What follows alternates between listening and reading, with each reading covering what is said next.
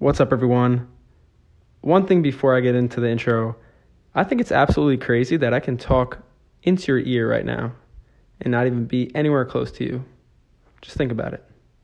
Technology is crazy. Okay, this conversation is with a friend who is an entrepreneur, and we talk about being numb to rejection and letting experience and your lessons over time trump that of any overwhelming fears you have or doubts that come about.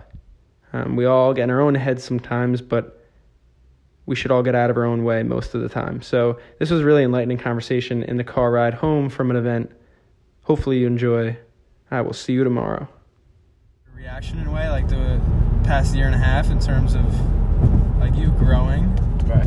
Because like, how were you like a year and a half ago? So it's like a scared bitch and like... It's funny because like you sometimes look at yourself and you're like, I haven't made any progression. And I think when you do that, that's when you have to really reflect. Like I don't believe in living in the past at all, except for that moment. Like when you're kind of sitting and saying to yourself, I haven't progressed at all, that's when you should say, listen, look at how far you've came. Even if things haven't seemed to be moving, you have made so much progression in terms of like experience and knowledge. And so for me, it's like,